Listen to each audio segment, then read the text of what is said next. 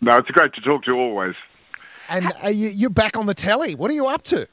It's funny, it's Martin against Martin. I've got an SBS documentary on at 8:30 till 9:30, and then I've got this thing at 9 o'clock, so on the ABC, so I'm head-to-head with myself. I'm pretty sure the audience doesn't mind, especially the likes of Caroline. More Ray, the better, I'm sure they say. Oh, well, she's not just beautiful, she's also extremely bright. And I noticed I saw somewhere that the ABC is where you first worked. That's where you got your first job. Yeah, no, 55 years ago. Oh, yeah. wow. I was 3 at the time. Yeah, of course. And what did you start as? Were you like a coffee kid or what? No, I started as a junior planning on teaching, and I applied for a job as a cadet journalist in the what was called the Talks Department in Current Affairs. So that was back in 1965. Oh, wow. Wow, there you go. So now you're back at the ABC. You're back cooking. Are you a good cook? I'm a really lousy cook. That's fake news, as Donald Trump would say.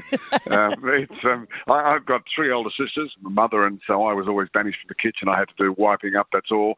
And then I married 50 years ago, I married a kitchen Nazi, and so Diane just doesn't allow me in the kitchen. So boiling water and baked beans on toast is about my limit.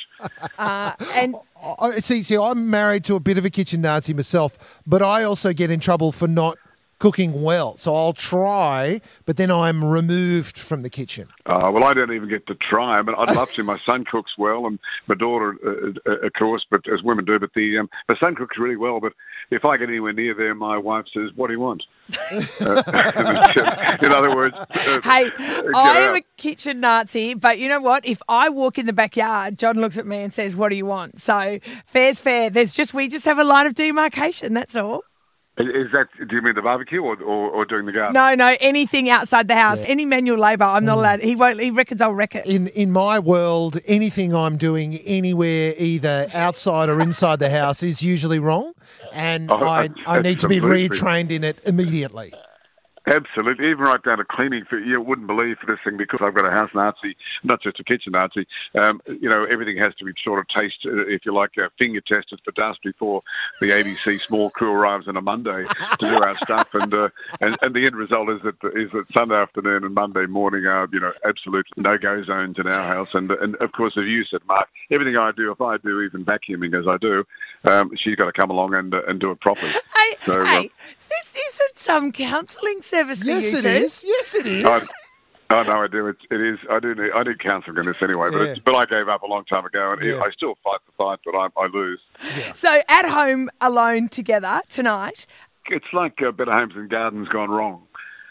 It's like that. So there's a woman who gives advice on your love life when you're at home and locked away. Yeah. A guy who does cooking. There's advice for wellness. There's advice for sport. There's advice for gardening and advice for handiwork. So all of which I'm trying badly. Now, have you learned to cook anything during the course of this show? No, I've done that fake news with the bread, but that really wasn't my production. I'd like to say it was, but no, I'm watching carefully. But some of the advice, because it's Better Homes and Gardens gone wrong, some of the advice for cooking is almost a lesson in what not to do. I've just had a message from a friend listening to this, and she said that you have just done a documentary with her friends, a documentary called Running Man that you've done with Francie and John. Yeah, I have indeed. That's a Running Man Rock, which is an amazing rock formation that I discovered from planes going to Darwin when I was on flights up there for SBS doing some stuff. And so we went out with John and with Francie and in the helicopter and zipped around there. And it's the most amazing rock formation that I think is going to become, a new, if you like, a new Uluru or a new Bungles for Australian Outback. Wow. And so it's most wonderful stuff. This is the joy of this country, that you go places that there isn't another person for 200 k's, and that's where we were out there with John and Francie.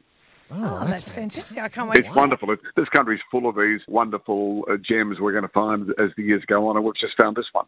So that's awesome, Ray. And look, I must thank you for giving me what I still believe is one of the greatest pieces of Australian TV ever. And it was the time Ron Casey and Normie Rowe went toe-to-toe on Midday. Here it is here. I have been an Australian from day one. You live for the bags, and that's all you got. Do you know what that is? What is it? Big push. Normie with the right hook. Ray, you stepped in too soon, mate. You broke it up way too soon.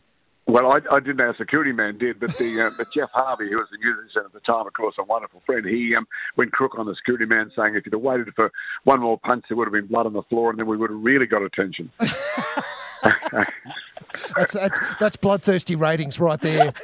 It is, and it works every time. The number of times around the world that's been, shown again and again. And because the big difference, of course, was that was absolutely one of the very few shows in the world that was live. And whereas even Hey Hey was pre-recorded, but that was live. So there's no way we could have stopped that. Anything that happened afterwards, had someone had their head knocked off, it would have been there for all to see. Yeah. And I would have been a very happy man.